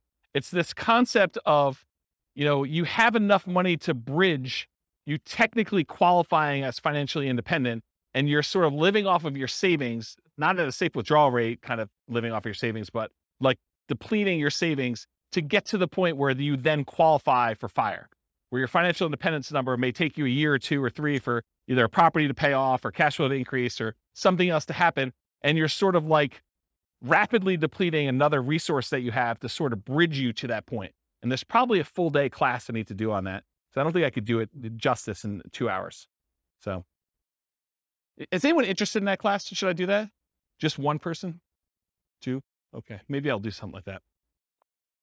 Okay. So I talked about all those. Any other questions on can you use your retirement account? Is this helpful? Like the kind of format of going through it sort of like this? Yeah. Okay, good. I'm glad. All right, quantitative analysis. So when I originally did the real estate investing strategies class, I gave you like a warning up front that I could have easily decided, I did qualitative then. I kind of like looked at the characteristics and how they work and what their strategies were. But I could have just as easily done all math and showed you, okay, look, if you do buy and hold, this is what the numbers look like for you doing it. If you do creative financing, this is what the numbers look like for you doing it. And one of the reasons I wanted to do this series, I wanted to do a deep dive with all the different ways to measure and look at it, but I also wanted to do a quantitative analysis. And so what I'm going to do here for the series is I picked an avatar, a prototypical person, and I kind of have a story around them. And then I'm going to show you, okay, if this particular person, in this case, it's a group of people, a husband and wife, if this particular group of people, this kind of like partnership, this, what do you call it, couple, this couple decides to go ahead and utilize the buy and hold strategy, this is what the numbers look like for them. And I'm not going to go into crazy detail where I, drill into, this is what cash flow looks like, this is what their net worth looks like, I only use the metric of, their ability to achieve the minimum target monthly income for retirement. So when do they actually become financially independent? And so I use that as a metric, as one measuring stick. And as we do today with a couple variations and creative financing and subject to, lease options and wholesaling, I will show you how doing that strategy actually gets them to FI or not and how long it takes them. So that you can see relative sizes of how quick. If you're going to do fix and flips or whatever it is, how quickly does that get you to the point where you're going to be financially independent? Does that make sense? Okay. So that being said, how well does buy and hold perform toward achieving financial independence? So what I'm going to look at is 3 different scenarios, putting 15% down, and 15% down, it requires that you have private mortgage insurance. Private mortgage insurance is insurance that you pay as the buyer to protect the lender in case you default. So they say, look, I'd rather you put 20% down. However, if you really twist my arm, I will let you put 15% down, but it's more risky for me. So what I'm going to require is if I let you put 15% down, you need to pay this third party that if you then default, then they will make me whole for the difference. Okay. So you're paying as the buyer, a third party insurance company, a private mortgage insurance company, to protect the lender for them being silly enough to let you do a loan for 15% down. Does that make sense? The way I worded it that way? Okay. So when you do 15% down, you're going to have PMI. And if you look on your worksheet, sorry, man, you got volunteered. I should have just taken a sheet, huh? So on your worksheet here, you'll see this 15% down column. And I show you the interest rates highlighted, but then a few columns down from that, it also tells you your monthly PMI or monthly MI for mortgage insurance. And so it shows you that the monthly MI is $150 a month for the 15% down one, and it's 0 for the 20% down and 25% down. You don't have mortgage insurance when you put 20% down or more. Okay? So 15% down with PMI, 20% down, 25% down. We're going to look at those scenarios at how quickly you can achieve financial independence using those. And I'm also going to do one with short-term rentals. Now, for short-term rentals, I assume that you can get significantly higher income by doing a short-term rental. Otherwise, why bother, right? It's more work. But if you can, you could get significantly more income, but there probably are some more expenses, right? There's like all those extra fees for the platform and marketing and maybe keeping the disposable goods like soaps and all that other stuff. So there are more expenses and the cleaning person, all that other stuff. So there are more expenses of running short-term rental, but there's also more income. But net, it's more, right? Like I think you wouldn't do it if the net was less. And so I've arbitrarily picked a number. And you may say to me, James, your number seems crazy low, too conservative, or your number seems crazy high, too aggressive. And I want to be able to change the numbers. You'll be able to change the numbers. I'll put a link in the show notes. I'll let you guys know what the link is, and you'll be able to go and see. And I'm going to do it for every city. So there'll be 300 cities. You'll be able to see numbers for your city. And then if the numbers I use for your city are slightly different, you'll be able to change those too. But I will start with reasonable assumptions for all cities. Then you'll be able to go in and say, look, it's not 25% more than what we're getting with regular rent. for doing short-term rentals, it's actually 50% more or 100% more net after all expenses. And so you can go change those assumptions and then see how it impacts whether or not they achieve financial independence. For tonight, I have the assumptions up here in a second. I did use 25% more. And I also increased maintenance on it as well. So you'll see how that plays out. I also mentioned here, in many cases, there's usually more work involved for short-term rentals. So part of the increased income you get is your labor. You should think about that in terms of dollars per hour. So the differential you're getting above and beyond the work you would need to do as a regular long-term tenant in the property, you need to think about that as, okay, I also need to figure out that I'm also putting in an extra X number of hours, 5 hours a month or whatever it is. And so I need to take that money out and calculate what that means to me. You may be willing to do that though, because you're saying, look, if I can get this extra cash flow, I don't mind doing the 5 hours. That's worthwhile for me. Okay. So it's up to you to decide that. So any questions on this before I start going into some numbers? I'm moving toward numbers. I'm going to show you my assumptions here. Any questions? Okay. All right. So financial independence. So earlier this year, I did a class, I think it was called, I don't know, Financial Independence Retire Early Budget. And in that thing, I did a walkthrough where I walked you through how to do your own budget to determine what your minimum target monthly income in retirement is. That's like lean fire, for those of you that are kind of familiar with that concept, or your ideal target monthly income in retirement. That's sort of like your fat fire or full fire number, okay? So I walked you through, you kind of walked through all your different expenses, your mortgage, taxes, insurance, HOA, and your own personal property, vehicle payments, all that stuff that you have there. And then I calculate your amount that you need in order to be able to achieve financial independence based on your expenses for kind of two different groups. So I'll put a link to be able to download the spreadsheet, maybe watch the video on there. So you'll want to know your number, but I used for them, I think $5,000, which I'll show you the assumptions for in a second here. But in order to achieve financial independence, it really consists of three parts. So how do you know if someone has enough assets coming in to support them in retirement? There are really three inputs for this. Input number one is passive income coming from things like Social Security, pensions, or annuities. Those are the three most common, but it's all the passive income you've got coming in from that. The second one is any cash flow you have from your rental properties, net of all expenses. So this is not just rent minus mortgage payment. It's rent minus taxes, minus insurance, minus maintenance, minus vacancy, minus mortgage payment. All of the expenses on your property have to be subtracted out. And then that number is the cash flow you can use to determine whether or not you qualify as financially independent. And then the third one is any money invested, not the equity in your property. That's already being included somewhere, but any money you have invested in stocks or bonds or mutual funds or things of that nature, times whatever you believe to be a safe withdrawal rate. Safe withdrawal rate is the amount of money, in theory, that you can safely remove from your investments each year and, in theory, not run out of money. Okay? Usually it's around 4%. Some people more conservatively will use something like 3% or 3.25. The guy who came up with the rule before we saw this massive uptick in inflation had came out publicly and said it's actually over 5% now, which I always scratched my head and said, that seems really aggressive. But I mean, what do I know? But if you look back at historical data, there was the 4% safe withdrawal rate study by the three professors from Trinity University. They did a bunch of back testing on historical data with the stock market and bonds, and they came and said that with a very high probability of success, very low probability of failure, that taking 4% of the amount of assets you have invested in stocks and bonds at different ratios, they did a whole table, so you can go look at the report if you want to. I think it's called the Trinity study. But they said that 4% is a relatively reasonable number to use based on historical data. Okay, so the three things, it's passive income from Social Security, pensions, and annuities. That's number one. Any net cash flow from rentals. And number three, your yearly safe withdrawal rate multiplied by the amount you have invested in stocks, bonds, mutual funds, things like that. The sum of all three of those, if the money coming out from your cash flow, your passive income, and that safe withdrawal rate, if that exceeds the amount you need in order to live, then you are technically financially independent mathematically. Does that make sense? So in order to see if somebody qualifies for this, we're going to use any Social Security they have. So if they go late enough where they're old enough then to have Social Security, that will count for us.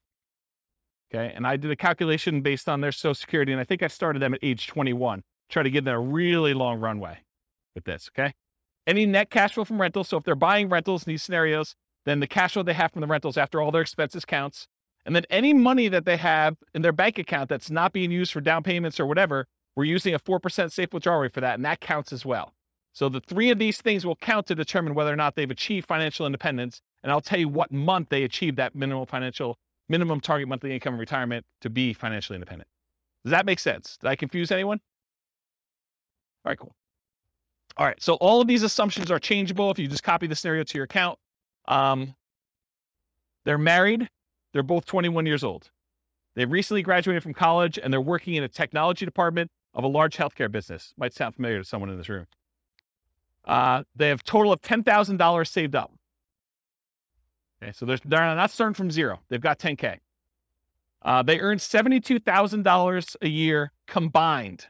So $36,000 each. Does anyone have a problem with that number? Do they think it's too low? It's probably low. I'm looking at someone who works in that field. Yeah, it's very low. Okay. So I'm trying to be conservative though, right? Like if I come in here and I use, everyone makes $200,000 a year, people are like, whoa, James, no one makes $200,000 a year. So I get it from either way. So here's how I worked it out though. I said, okay, look, McDonald's is hiring at like $16 an hour for us, right? I mean, I think Qdoba, the burrito place I go to, they have signs on their door. They're hiring like entry level at 15. I was like, 18 seems like a relatively low bar, right? Maybe I'm wrong. Maybe it just seems like crazy, but it doesn't seem that far off. And that's $18 an hour, working 2,000 hours a year, $36,000 a year each is how I got there. Or you could say, look, if they're really as motivated to achieve financial independence as you say they are, then 2,000 hours a year is like part-time work, in my opinion. I mean, there's other people they're going to be offended by that, right? I'm going to get hate mail, I can't work more than $2,000 a year. I mean, 2,000 hours, that's like the first 6 months of the year for me. I mean, I know there's some business owners in here that they're like, yeah, 2,000 hours. Yeah, that's easy, right? But I'm going to get hate mail, I'm sure. But I use 2,000 times $18 an hour to get $36,000 a year for each one. I think that's a reasonable number for a lot of folks. And so I'll try to use these same assumptions across all the different strategies to compare them. So you'll be able to see more of as close to an apples to apples comparison as you can be, knowing that you're comparing different things. Okay. This may be hard for you guys to believe. They're saving $1,000 a month before they buy any houses. Okay. So between the two of them, they're saving $12,000 a year on a $72,000 income. That's pretty aggressive, but they're motivated to achieve financial independence. In fact, I say that they're obsessed about achieving financial independence so they can retire early. They want to fire. They want to find their best path to financial independence together. They're both taking Social Security at age 67. That's what I modeled it at. And Social Security was estimated based on them working until the full age of 67. You guys all know that if you stop working earlier than 67, your amount of benefits actually goes down for Social Security though, right? You guys know that, right? Like if you don't put in enough, then you don't get the whole thing. It goes down. Okay. So I've assumed though, incorrectly, that they've worked till 67. So if they get to the point where Social Security kicked in and it matters to them, that will be a factor. But if it's before that, it really doesn't matter anyway, because they've then achieved financial independence without Social Security. Okay. Any questions on the changeable assumptions? Because you can go in and change these. You're like, hey, look, 72,000 a year is crazy, James. I don't know where you got the number from. Nothing? Okay. This is the worksheet you have, the loan types. I'm just pointing out that when they do the 15% down loan, I'm using 6.75%. That's what I got yesterday when I called my lender as the interest rate for a 15% down loan. And in order to do that, they had to pay 2 points to get that loan. They wouldn't give us a par rate. They wouldn't give us a rate where you didn't have to pay any points. Okay. And if you're doing 20% down at 6.625, there's 2 points for that as well, but there's no PMI. And then if you put 25% down at 6.5%, that's par. There's no points required in order to get that rate, and there's no PMI on that one. Okay, so that's the interest rates I'm going to use. If they were, when we cover Nomad next week, we'll be looking at these conventional loans, and you'll see the interest rates for those, what they are. For example, putting 5% down is 5.5% versus 6.75 or 6.625 or 6.5. This is why putting only 5% down starts to look attractive, is the interest rate's so much better. We'll cover that. We do Nomad. Any questions on this before I go on next slide? Okay, cool. More changeable assumptions. I modeled this out for 60 years. So if for some reason they don't achieve financial independence, it's possible they achieve it after 60 years. Okay, so 720 months, 60 years. So they'll be 81 at the end of this modeling. Based on their income, I think I looked it up. It should be about a 17.85% effective income tax rate. That's what I've estimated it to be. I'm assuming a 3% inflation rate over a very long period of time, guys. 3% is reasonable. I know we've seen crazy numbers recently, but look out long time in history. 3% seems right about there. 5.5% mortgage interest rate for the owner occupant, but they're not doing owner occupant except in some examples here, but they're doing the investor rates, which are listed on your spreadsheet. They have a 4% safe withdrawal rate number. They have $5,000 minimum target monthly income in retirement. So they're trying to get to the point where they have $5,000 a month in passive income from those three sources in order to be considered financially independent. And I do adjust for inflation. So it's $5,000 today, but in the future, it may be $7,000 or $8,000 or $9,000, depending on what time it is. Okay. And why did I pick $5,000 when they're making $6,000 a month? Because they're saving $1,000. So I want them to be at the same level of lifestyle, not at the same income. So they're not saving $1,000 anymore. They're only saving nothing because they've already achieved financial independence. And so we're trying to get them to the point where they replace their standard of living, what they're actually living on. And I've also said, hey, look, when do they get to the point where they can live a $10,000 a month lifestyle, which I don't even think I showed you numbers for that today, but I do run that math and show you when they're earning twice as much. Okay. Any questions on these changeable assumptions? You could change all these too. Okay. So for the property, what kind of property are they buying? So here's the assumptions for the property. It's going to be a $375,000 property value, and it goes up at a rate of 3% per year. So it's keeping pace with inflation. It's not going up faster than inflation. It's not going up slower than inflation. It's pretty neutral. We're going to do 3 different down payment scenarios. So I'm going to do a 15% down, a 20% down, a 25% down one, and I'll show you the results from each. With the 15% down, there's PMI. I told you that. 1% of the purchase price in closing costs when they purchase. So they're going to have some fees for getting the loan. In addition to that, for the 15% down and the 20% down loans, there are 2 additional points in order to get the loan. You have to wait. Is that something that's common? What's that? 15% down? There's a 15% down non-owner occupant program. No, for the points. Is that common? No, it was unusual because we couldn't get them to quote us something at par rate. So they're saying, look, we're not even going to offer that. If you want to get this rate, you got to pay at least 2 points in order to get it. So it's just a kind of condition of our normal market right now. And you may be able to go to another lender where they'll say, it's not 6.75 or whatever it is. It's 7%, but it's par. They may come back and say that to you. And so each lender is a little bit different. This is one lender I called. There was a lender that I talked to told me that between 25% down and 15% down, there was only a quarter of an interest rate change. Yeah, it definitely is in that range. Okay. Sometimes it's more than that. Sometimes it's less. Okay. And then also, is there an equation to figure out upfront PMI? No. There's a whole 2-hour class on PMI, and I go over all the factors, and it's a calculation for them. And there's a lot of different variables in it, including how many people are on the loan, your credit score, price of the property. There's a whole bunch of factors. Yep. All right, cool.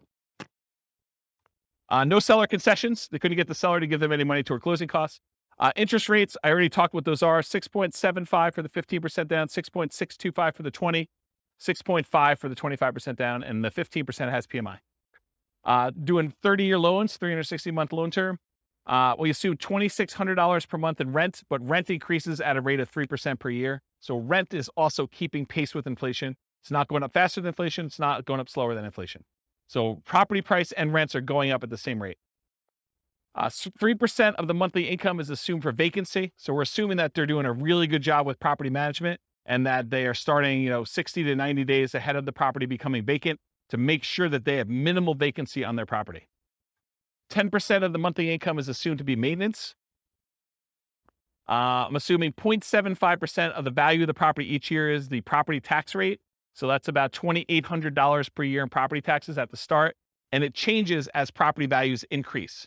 So around here, that number doesn't seem to be that low, or it doesn't seem to be that crazy. In other markets, they're hearing that and they'll be like, yeah, per month is the rate for that. Or they may be like, whoa, that seems really, really high. So Tax rates vary considerably across the country. 0.4, and you can change this. 0.4% of the value of the property each year is the assumed property insurance rate. So based on a $375,000 property value, that's about $1,500 per year in insurance. And again, that changes as property values go up too, because insurance should cost you more as your property value is worth more to continue to insure that property. Because if it burns down, they got to replace it. So this is a residential property, and 15% of the purchase price is considered the value of the land. We use that when we're calculating the depreciation benefit. Any questions on the property assumptions? This is sort of I always feel like I'm like doing a magic trick and I'm showing you, look, there's nothing up my sleeve. Like I'm showing you all my assumptions so that you know exactly what is about to happen. Then when I show it to you, you can't be like, but what's the insurance rate for that? What's the taxes for that? How much income are they making? Because I'm answering it all up front. That way you can't say to me later, but wait a minute. Okay. All right. So I wanted to show you a baseline of, hey, if they didn't do any real estate at all, if they just said, I'm going to invest $1,000, I'm going to save $1,000 a month, and I'm going to invest that in the stock market, I'm going to get 8% return in the stock market, how long does it take me to achieve financial independence if I only invest in stocks? And for this one, it's primarily that 4% safe withdrawal rate times the amount that they have invested in stocks, right? Because that's where the majority of their money is coming from. So in that case, it takes them 482 months, about 40 years. Someone who's saving $1,000 a month, that doesn't seem like it's that wrong, right? I mean, it takes you 40 years to save up for retirement. You're going to be like 61 years old at that time, and you'll have enough to be able to replace your income using a safe withdrawal rate by investing in stocks. Doesn't seem unreasonable. So that's how long it takes. What if they just buy one owner-occupant property where they move in and they live there and they do the rest in stocks? Does that impact things? Turns out it does. They can actually retire, be financially independent at 396 months if they buy one owner-occupant property and invest in stocks otherwise. So considerably faster. About, what is that, 86 months? What is that? How many years is that? 7 years? Okay. Now at this point, we've kind of taken it back. They have not opted to buy the owner-occupant property anymore. They're only going to buy rentals. They're going to continue to live in a rental themselves, and they're going to buy up to 10 20% down payment rentals.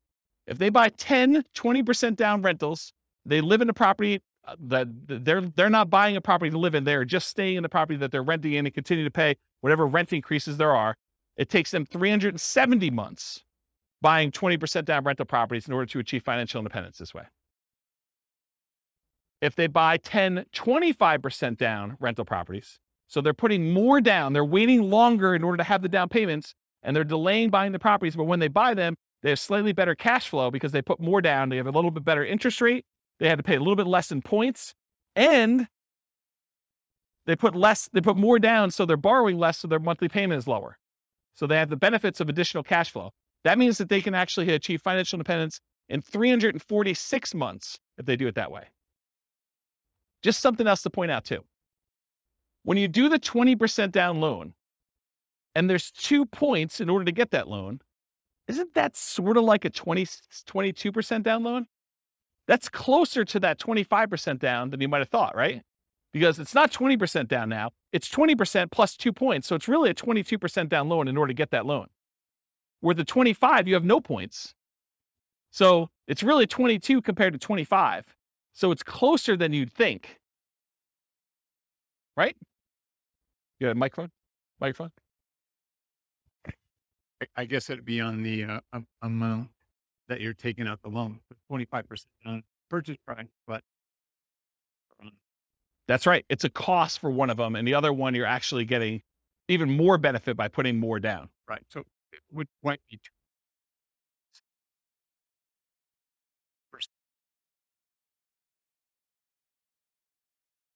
Yeah, I see what you're saying. Right. Yeah, you're right, because it's the 20% down is on the initial purchase price and the 2% is on the loan balance. Yeah, you're right. So it's 80% of the 2%. Right. So 1.6. splitting hairs, but No, you're right. That's a good point. Okay, note to self. Steve not invited to next meeting. No, he's all good. Okay, cool. So we did that 25% down there. What if they do 15% down? It actually goes up. It matches what they did with the 20% down at 370 months. So it's actually slower for them to do 15% down than it is for them to do 25% down. but it's the same as if they did the 20% down. Okay? To rent or buy. So right now, this couple is living in a place that costs $1,800 a month.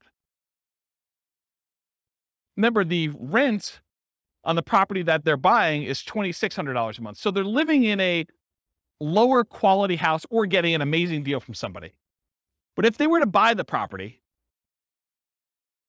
their expenses would increase quite a bit. In fact, it would go about $600 a month higher in their cost to buy that property.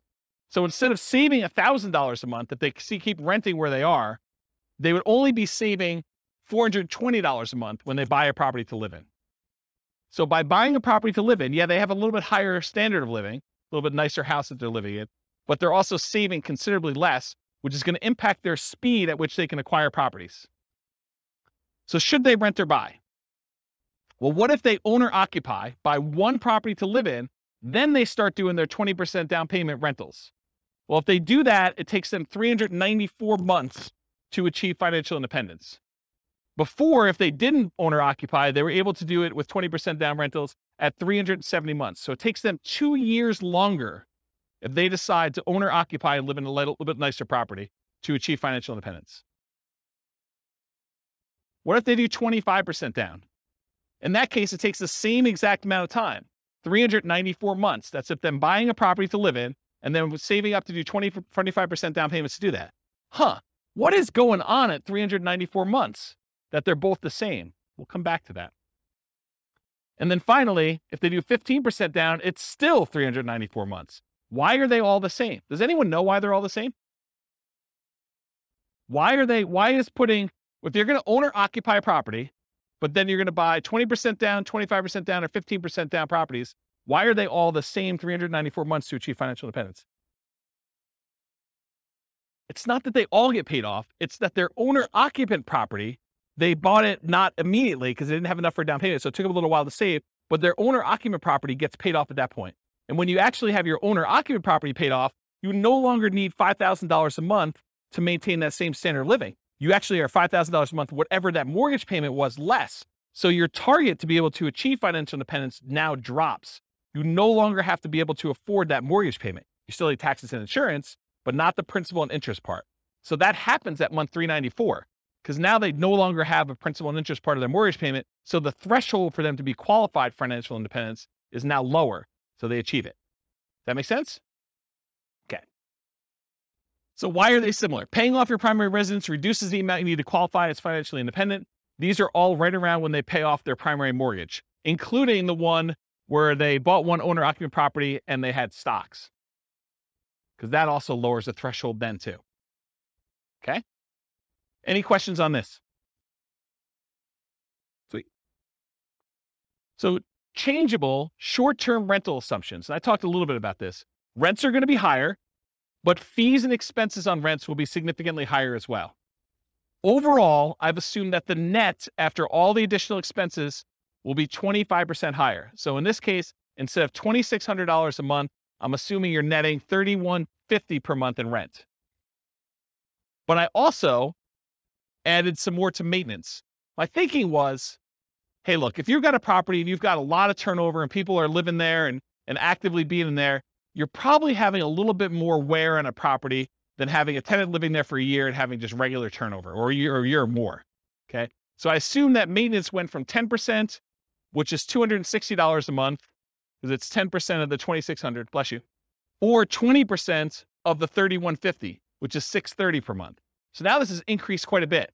And so when you have both a 25% increase, but then this is increased by whatever that is, almost $400, it means a very modest increase in cash flow. So here's cash flow at year 10. When you had it with the short-term rentals, you're doing about $220. I'm sorry, you're doing $467 a month with a short-term rental and $220 a month if you were just doing the long-term rental. So you're still doing more cash flow, but it's not quite as significant as you might have thought. And I may be completely underplaying this, where you may say, but James, I'm really doing twice as much in rent. and my maintenance is closer to 20%, or maybe it's 25 or whatever it is, but doing twice as much in rent, my number is going to be much, much better. Yeah, that's why all these assumptions are changeable. Go load it up and change the assumption and rerun it and see what your number is. But based on this, I wanted to show you what the impact of achieving financial independence is, even with just this modest increase. Okay? So now doing the short-term rental with 20% down, they achieve financial independence in month 298. It's significantly shorter than all the other options we've considered so far. So getting that extra rent matters. And then 25% down, it's 285 months, which is even shorter. And putting 15% down, it actually is the same as if you bought 20% down rentals. Okay. So it does increase it. The best one is doing 25% down for short-term rentals. And then what if you own or occupy and then do short-term rentals? Those are all right here. Buy one owner occupant, then short-term rental, 20%, 25 and 15%. So it bumps it back up to 346 months for the 20%, 334 months for the 25% down, and 345 months for the 15% down. So it's sort of what you'd expect. Any questions on that? That's it. I will stick around for questions. I got applause, right? Any questions on any of that? Overwhelming? Micro? See? Yeah, I don't know how many people will care about this question or the answer to it. It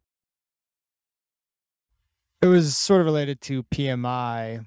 Do lenders care the source of your down payment? For example, if you're actually using HELOCs, not cash, is a lender going to care ahead of time, what the interest rate on your HELOC is? Are they going to try to pre-compute, these monthly payments on your HELOCs? Or are they just going to say, oh, 25% is 25%. I don't care if it's cash or, whatever. Yeah. So that's a really good question. I'll answer a couple parts of it and then tell you definitely talk to your lender to find out. Okay. And if you're concerned that you don't want to, muddy the waters with the lender you're actually using, call a different lender and get a generic answer to the question, and then call your lender to verify. But here's how I would think about this. I think the lender is going to definitely take into account the payment you would have on your HELOC to qualify you from a debt to income perspective. So that will definitely be a factor for qualifying for a loan. However, I don't think that they would have a problem with you using the HELOC as the source of your down payments to do that. But it's possible that these loan programs can change and that they might, raise an eye at it as things change. But my understanding is that you can use HELOCs for down payments, but they do take into account the payment you would have on your HELOC to qualify for your DTI calculation. And they may even do more severe than what you might imagine. They may say, because you have the capability of borrowing up to this amount, we are going to use the max. So they might even do something like that. But talk to your lender to find out for sure. Was that all the parts of the questions? Okay. Yeah. Yeah, because I know people do cash out refinances and then they use the money in order to buy properties as well. So I would think the HELOC would act very similarly to that. But they do, in general, they do care where you get your down payment from. If money just suddenly shows up in your account, they're going to want you to source it. They're going to want you to tell you where you got it from. I sold my Dogecoin or whatever it is. Right, exactly. So they're going to want to know. And then you may need to produce documentation on such things, which, this is part of the challenge with a lot of these crypto things, right? It's like, unless you have a really crypto-friendly bank, might get tricky. Any other questions? Oh. Can you go back to the slide that shows I'm just curious about the 15% versus 20% versus 25%. What are these? Yeah, not the short. Yeah, not the short-term rental. Not short-term. Yeah, I think you're on the right one. I think these are the non-short-term rental. I'm just curious. Oh, these are the owner-occupant ones. Oh, they have both of them on there, but. Yeah. So what are the variables that you think make the difference between the 15, the 20, and the 25? Like, why are these the same, or why are these different? Why is the 25% better than the 15? Is that two reasons? PMI? Yeah, well, PMI, I think it's going to be a factor, but it's really the two reasons I talked about. The interest rate's much better on the 25%. You're going from, what's it on the sheet? Is it 6.75? 6.75 Yeah. versus 6.5, right? Correct. Yeah, so that's one reason. So that compounds over this time period, whatever it is, and multiple properties. So like it cascades. You're not just talking about one property with that 25% difference. You're talking about 10 properties eventually with that difference later on. And so it cascades, it gets worse and worse and worse, or better and better and better, depending on which way you're looking at it. So the interest rate is the difference. And when you do 15% down, you're borrowing more. And so your cash flow is much worse than if you put 25% down because you're borrowing less. You're putting more down. The amount you're borrowing is also down, and the interest rate is better. And so that does make a huge difference in cash flow. And you think does that cash flow make up for the fact that you're putting less down so you have more cash to buy your next property with a 50% down? You don't add more cash. They're buying properties as soon as they get to the point where they have enough down payment and reserves. So as soon as they get to that point, they're buying their next property, and then they're saving up until they can buy it. So if you look at the chart of like how many properties they own and when you're buying 25% down properties, eventually I think you get to the point where you're buying faster. The first one you buy might be a little bit quicker, but then it's worse cash flow. So you may not even be saving as much. So it takes you longer to do that, or maybe similar amounts, but you're being impacted by that lack of savings rate in order to do that. I like those graphs that you've had before that show those steps. Yes. And if you go pull up on the models, you'll be able to look at all those. The complaint I sometimes get is, James, you show me 300 charts. No. Right. Yes. It is the complaint I get, which, I mean, I like charts and I like showing the charts so I can show you all this stuff. But sometimes when we don't have that chart, like I've occasionally even said to people in the room, this chart, I'm not even going to talk about unless someone challenges me, because I want to be able to show you this as to like how I got to where we are. And it's sort of like, it's like ammunition for arguments in class. But, today I tried to keep it simple and simplified it. So one other thing I'll add. So this exact person, have you been listening to the new Real Estate Financial Planner podcast where I go and I do like Andrea and her story and do that? Well, I'm doing this person through a large number of different scenarios. I'm going to take this storyline. And so I'll do individual episodes on each one of these scenarios. And so you'll be able to see a lot more detail too that way. it's using these interest rates all the way through. Yep. Okay. Yeah. I'm going to try to do like one story arc where we don't change anything. But then in the advanced versions of it, I'm using variable interest rates and variable appreciation rates and variable rent appreciation rates and variable inflation rates. And one more variable thing, but there's like 5 things that are variable to show you like, and then I'm going to run it 1,000 times to show you what the range of expectations are. They may be financially independent anywhere between month 274, where it's 1 time out of 1,000, all the way up to month 495. I'm just making up these numbers. And that's 1 time out of 1,000. And the majority of them are in this range of here to here. And I'll be able to show you that in advance. And those are based on historical data, like the variable rates, No, they're variable. So like instead of doing an interest rate of 6.5, I'll say, look, it's 6.5 month 1, but there's a chance it could go up to 6.25 the next month, or it could go down to 6.375. And so there's just a probability distribution. And so sometimes, 1 run out of 1,000, maybe it actually ticks down. But another time it might actually tick up where they go to 7 or 8 or 9 as you're buying more properties. But it changes every month so that when you finally do buy a property, the interest rate may be much different than what it is today, but it's doing a change each month to see like where it moves and over a large enough sample size. And I don't even know if 1,000 is truly large enough, but it gives you a decent range of like what the values might be. And you could see like, hey, interest rates has a major factor here. And so if interest rates go up, this looks much worse for them. If interest rates go way down, this looks amazing for them. And so you can now see some of those things happening with interest rates, with rent appreciation rates, because what happens if the market softens and they're getting better deals as they're acquiring, and then it turns around and they go up? What happens if prices go up when they're buying, and then it starts taking off when they, kind of get to the point where they have 10? All of those things can happen in those runs as well. And it combines with rent appreciation and price appreciation and interest rates and inflation rate. And the stock market rate of return is also random. So those are the 5. Does that help?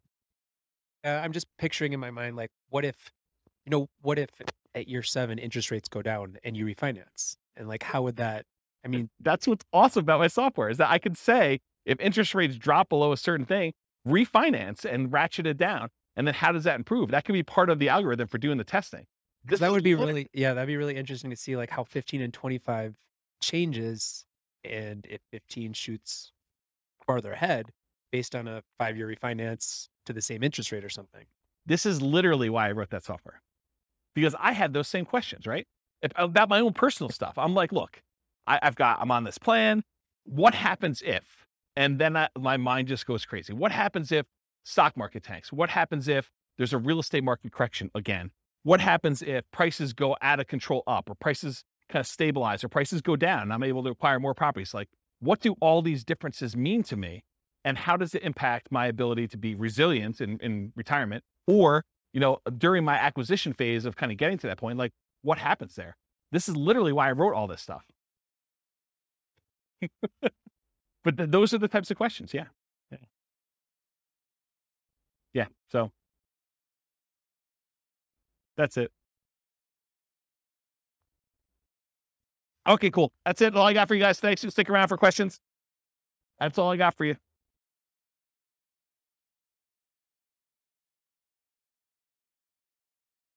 With home prices up, mortgage interest rates up, and rents up, but not quite enough to counteract the higher prices and interest rates. Cash flow on rental properties in Thornton is harder than ever. Book a call with the Real Estate Financial Planner to apply our proprietary 88 strategies to improve cash flow on your rentals. See the show notes for a link to schedule your call and improve your cash flow today. If you're a real estate agent, lender, or professional in Thornton that wants to help our real estate investor listeners, consider reaching out to learn about collaboration opportunities with this podcast. We'd love to add more value to our listeners by having you assist our investors buy, sell, and finance their real estate investments. See the show notes to schedule a call to discuss collaboration opportunities.